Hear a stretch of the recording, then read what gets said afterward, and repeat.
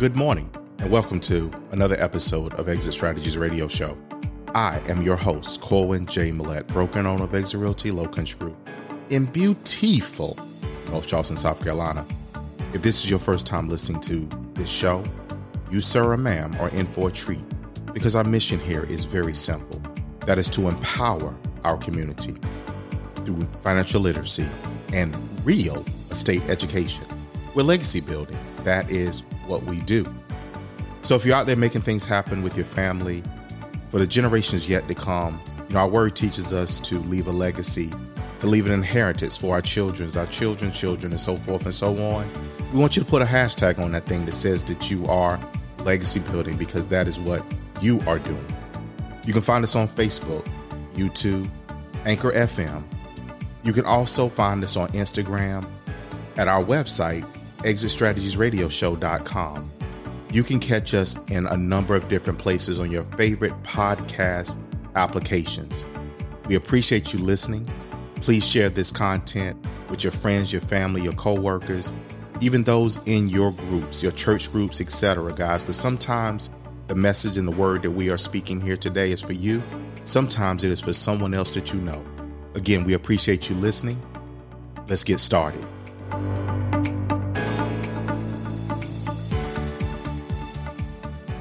Good morning, and good morning, guys. Welcome to another episode of Exit Strategies Radio Show. I'm your host. Yeah, y'all know who I am. I'm Corwin J. Millett, broker and owner of Exit Realty Low Country Group in beautiful North Charleston, South Carolina.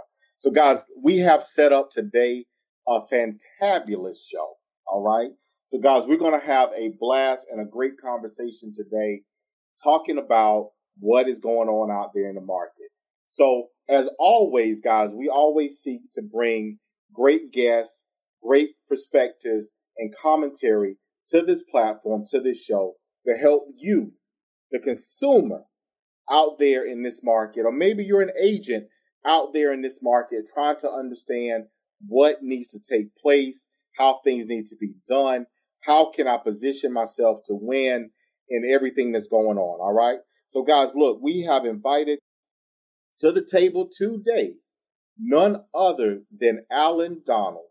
Yes, he's the leader of the Alan Donald team over at Keller Williams Realty, Charleston, Mount Pleasant. Donald, how you doing today? I'm great, Corwin. How are you today?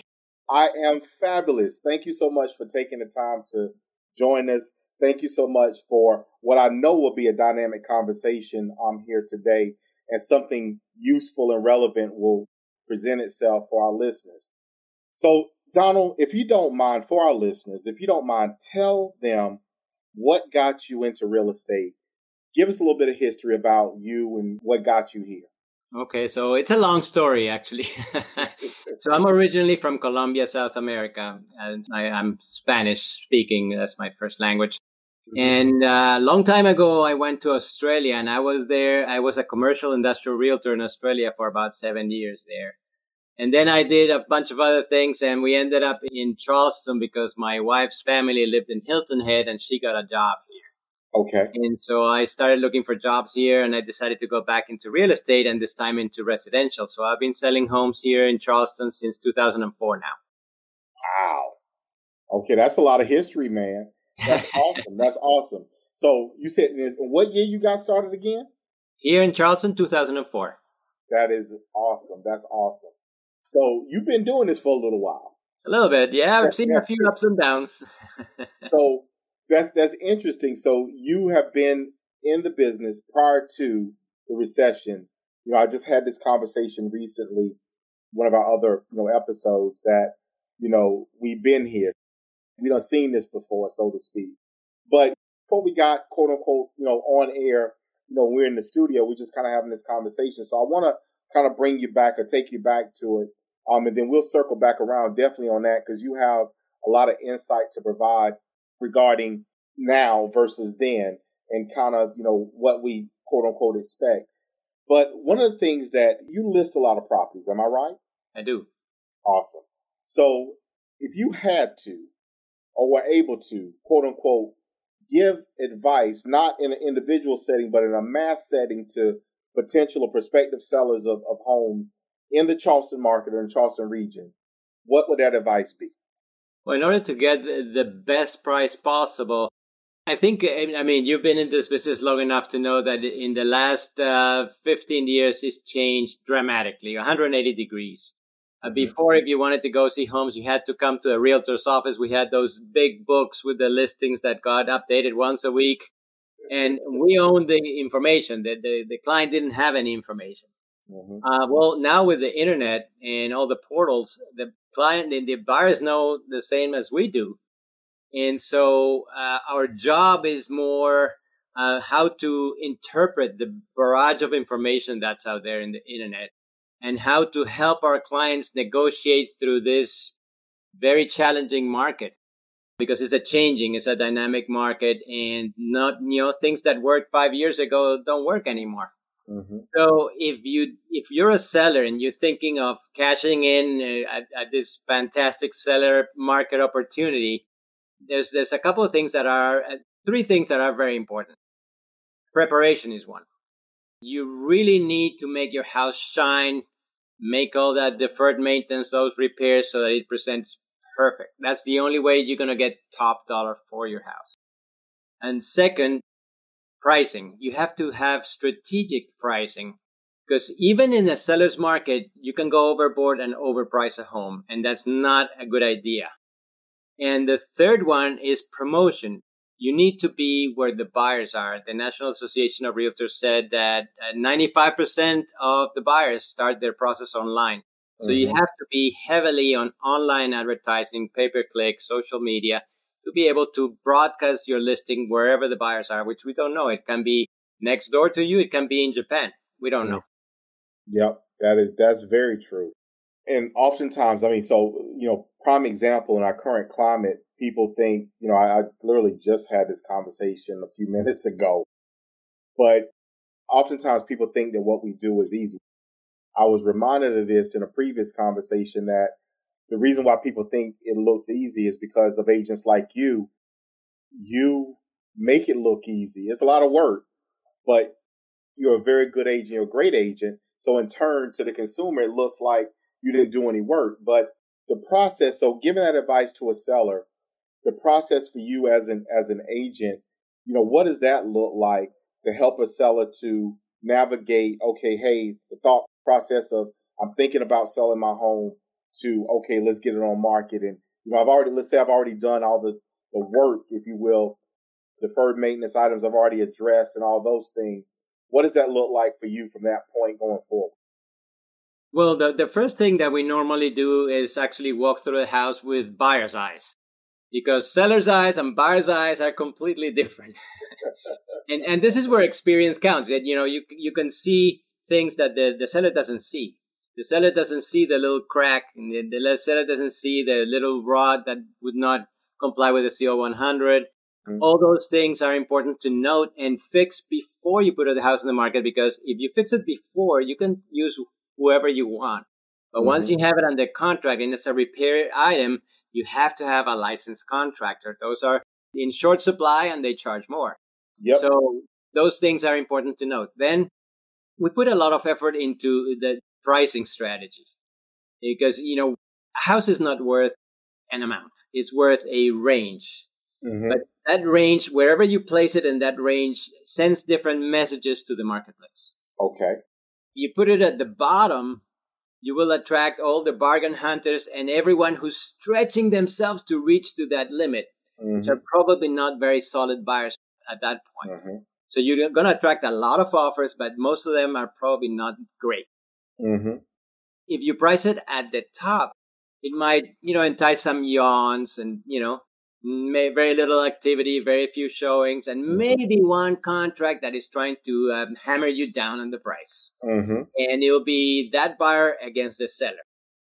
However, if you price it in the middle, you will attract those buyers that are ready, they're looking, they perhaps have lost one or two already, they know the market, and they see your home, and they like it, and they put a solid offer because they want to win it this time. Those are the offers that are really good. So, in my opinion, pricing it in the middle of the range is the best option possible. Now, Once we price it, once we prepare it, we actually bring in a staging consultant. Because what happens is, to be able to appeal to the widest variety of public, you need to depersonalize, declutter, and stage the home so that it attracts all kinds of people. We have a saying, you say there's two kinds of buyers, those that have imagination and those that don't. Yep. The ones that have imagination look at any house, whether it's staged or not, and they can envision their furniture, their TV, their couch. Yeah.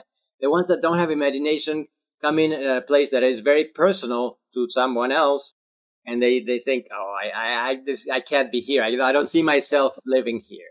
So the job of the stager is to make it as neutral as possible so it appeals to a wider variety of public.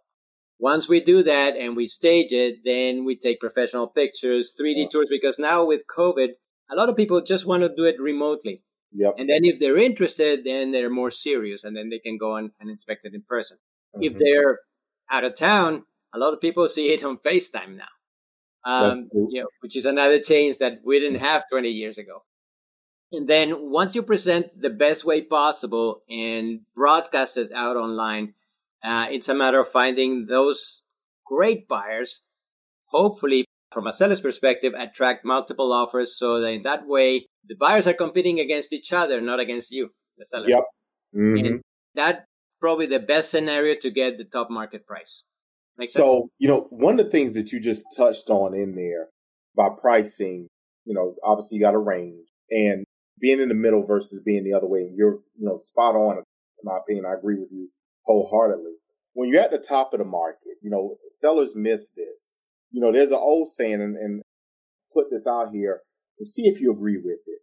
But there's an old saying that typically your first offer is the best offer. I mean, that's the best opportunity. It may not be number-wise the best, but the first offer typically is the person that you may stand a better chance of negotiating a deal with. Do you agree with that or disagree? In general, I agree with one exception. Okay. Recently, we've had a lot of institutional investors that just throw cash offers at you. Yep. Those are not the best offers. They might be the first ones, but they're not the best ones. Okay. They always have some way of getting out. Yeah. That is fair. And obviously, we're going to pick up. You just touched on a subject that I definitely want us to chat with. We're quickly coming up on our first break, but I want to have this conversation. So for our listeners, guys, I want you to stay tuned. I want you to hold tight because we're going to have a conversation about our buyers. All right. So our buyers are institutional buyers, investors. All right. So these groups, these people that buy these properties from wherever, however, those are the people that we're competing with.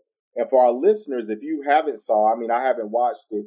There was a lot of fanfare in the real estate world about it, but just this past week, I believe, 60 Minutes did a piece on buyers competing with our buyers. So basically traditional buyers competing with those people. So Alan, if you could hold tight, if you don't mind, before we go to the break, tell our listeners where they can reach you at, your contact information.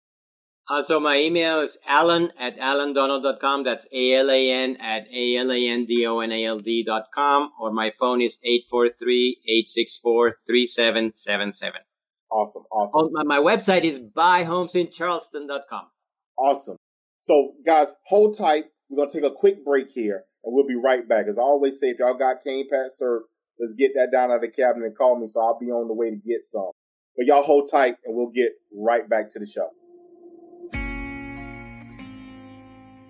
Congratulations to this week's Realtor of the Week for Exit Realty Low Country Group. None other than Mimi Eubanks, your country realtor. You can reach Mimi at 843-730-3327 or text My Realtor Mimi. That's MyRealtorMeme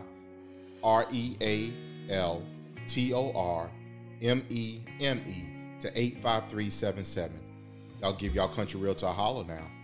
Guys, and we are back. Second segment, Exit Strategies Radio Show. I'm your host, Coleman J. Millett, broker and owner of Exit Realty Low Country Group in beautiful North Charleston, South Carolina. Hey, we have a dynamic show. We're having a great time today. We have with us today in studio, we have with us Alan Donald with let's be clear, the Alan Donald team over at Keller Williams Realty, Charleston, Mount Pleasant. Alan, thank you again so much for joining us today. Thank you for inviting me. Awesome. So, look, before the break, we were kind of just, quote unquote, peeling back the first layer of the onion, if you will, related to iBuyers, investor buyers, institutional buyers, whatever you assign that odd to, it all means the same thing. It's people that's buying, or groups that's buying homes that they ain't going to live in. And oftentimes they're larger, corporations or larger, groups, and they're coming in buying cash and things of that nature.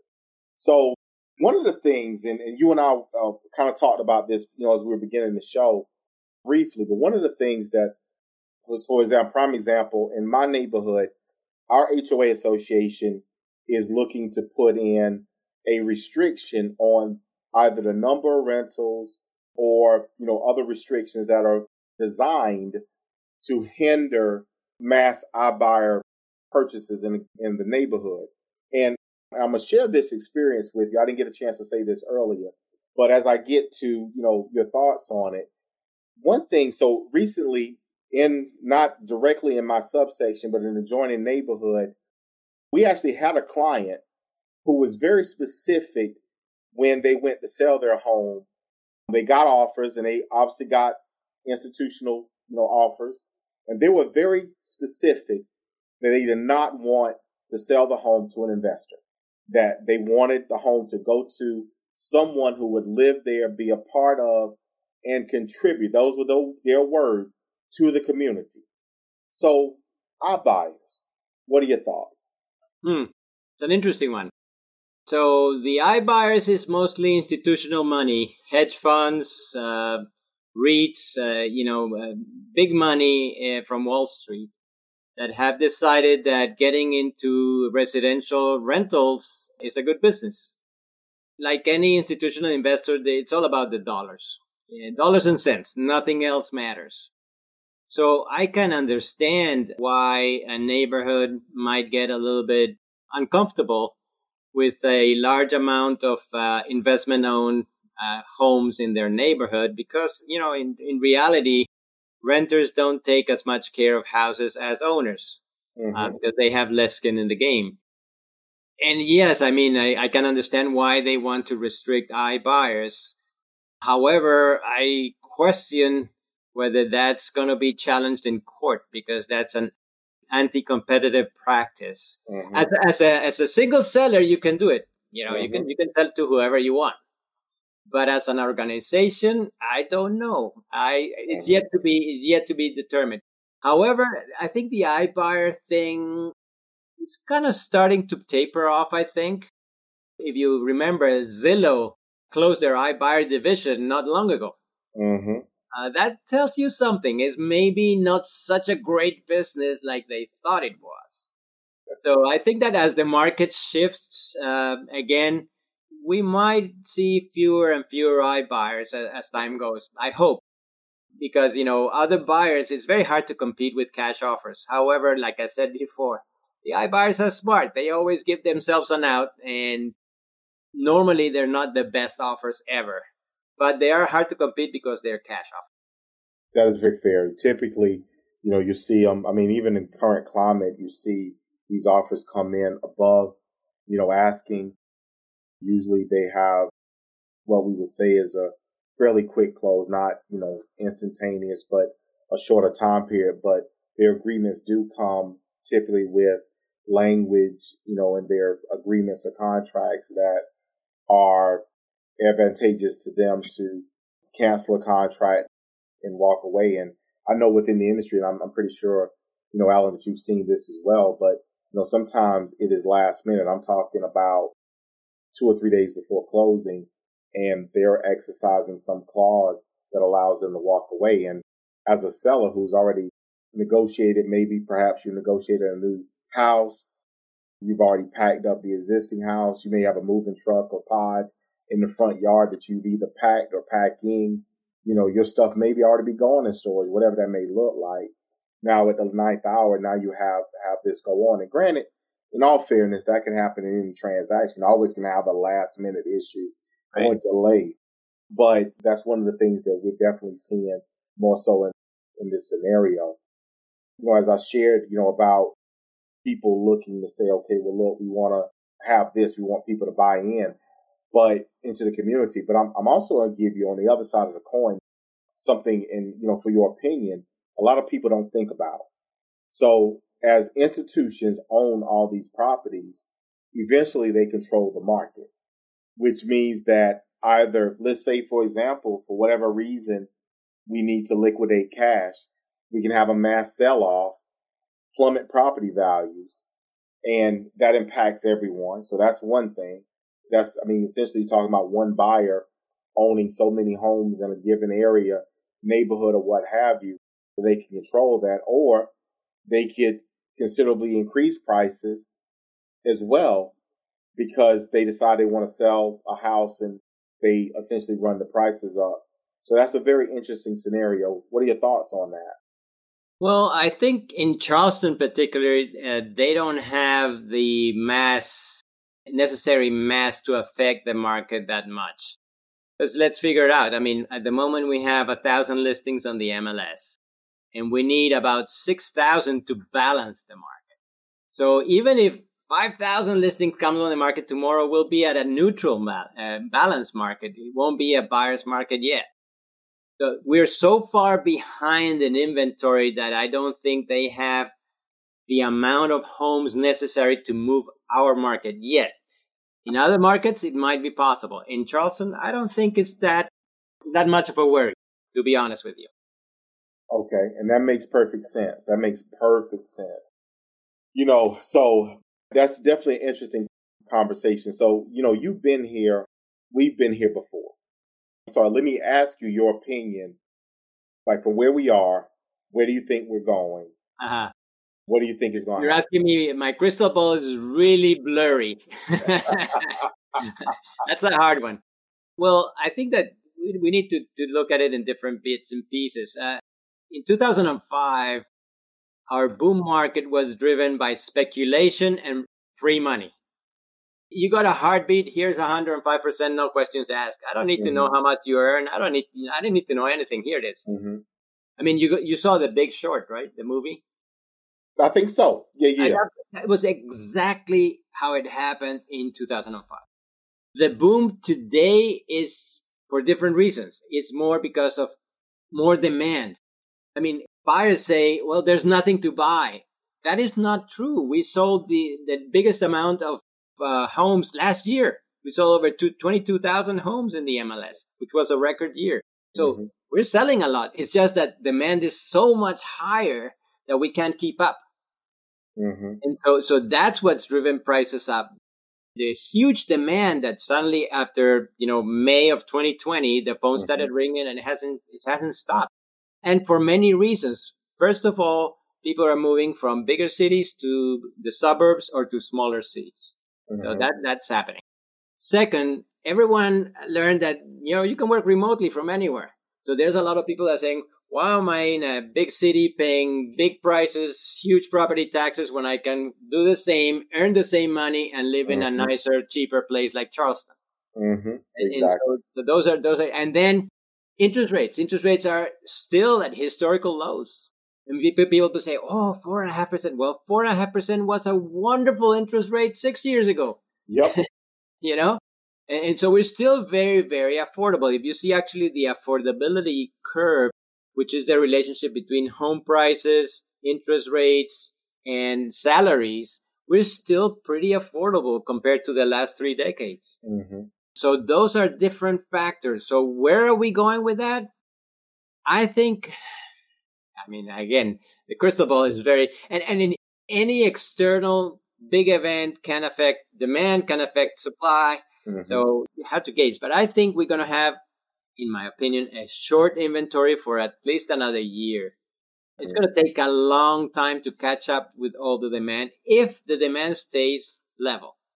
That's fair. If interest rates go to 7%, suddenly demand will drop and will require a lot fewer listings to balance that market.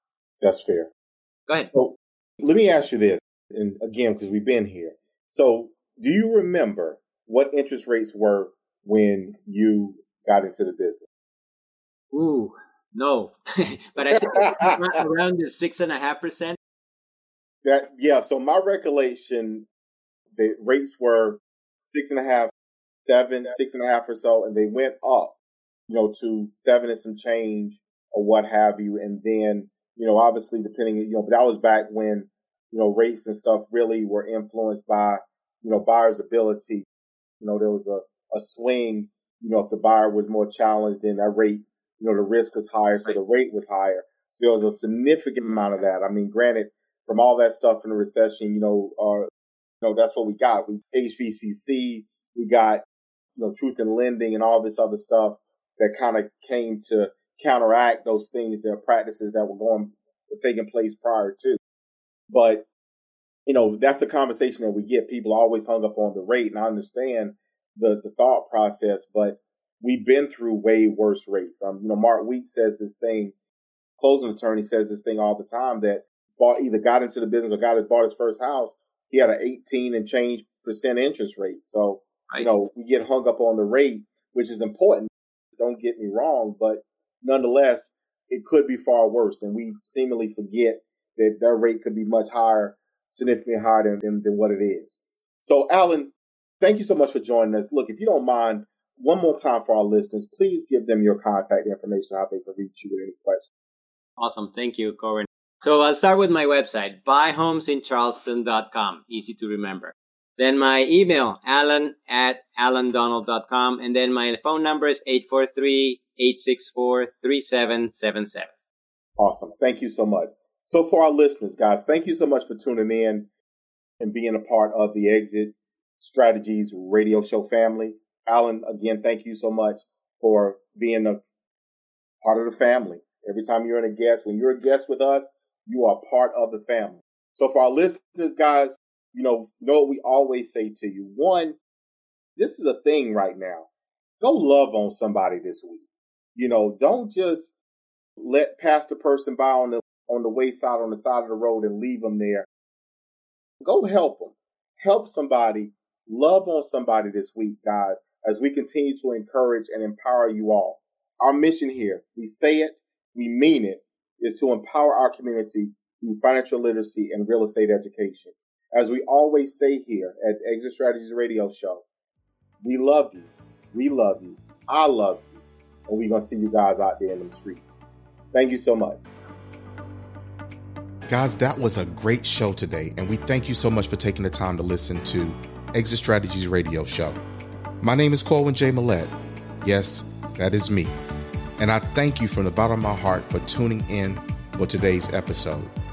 Exit Strategies is my baby. It is how I give back to our community.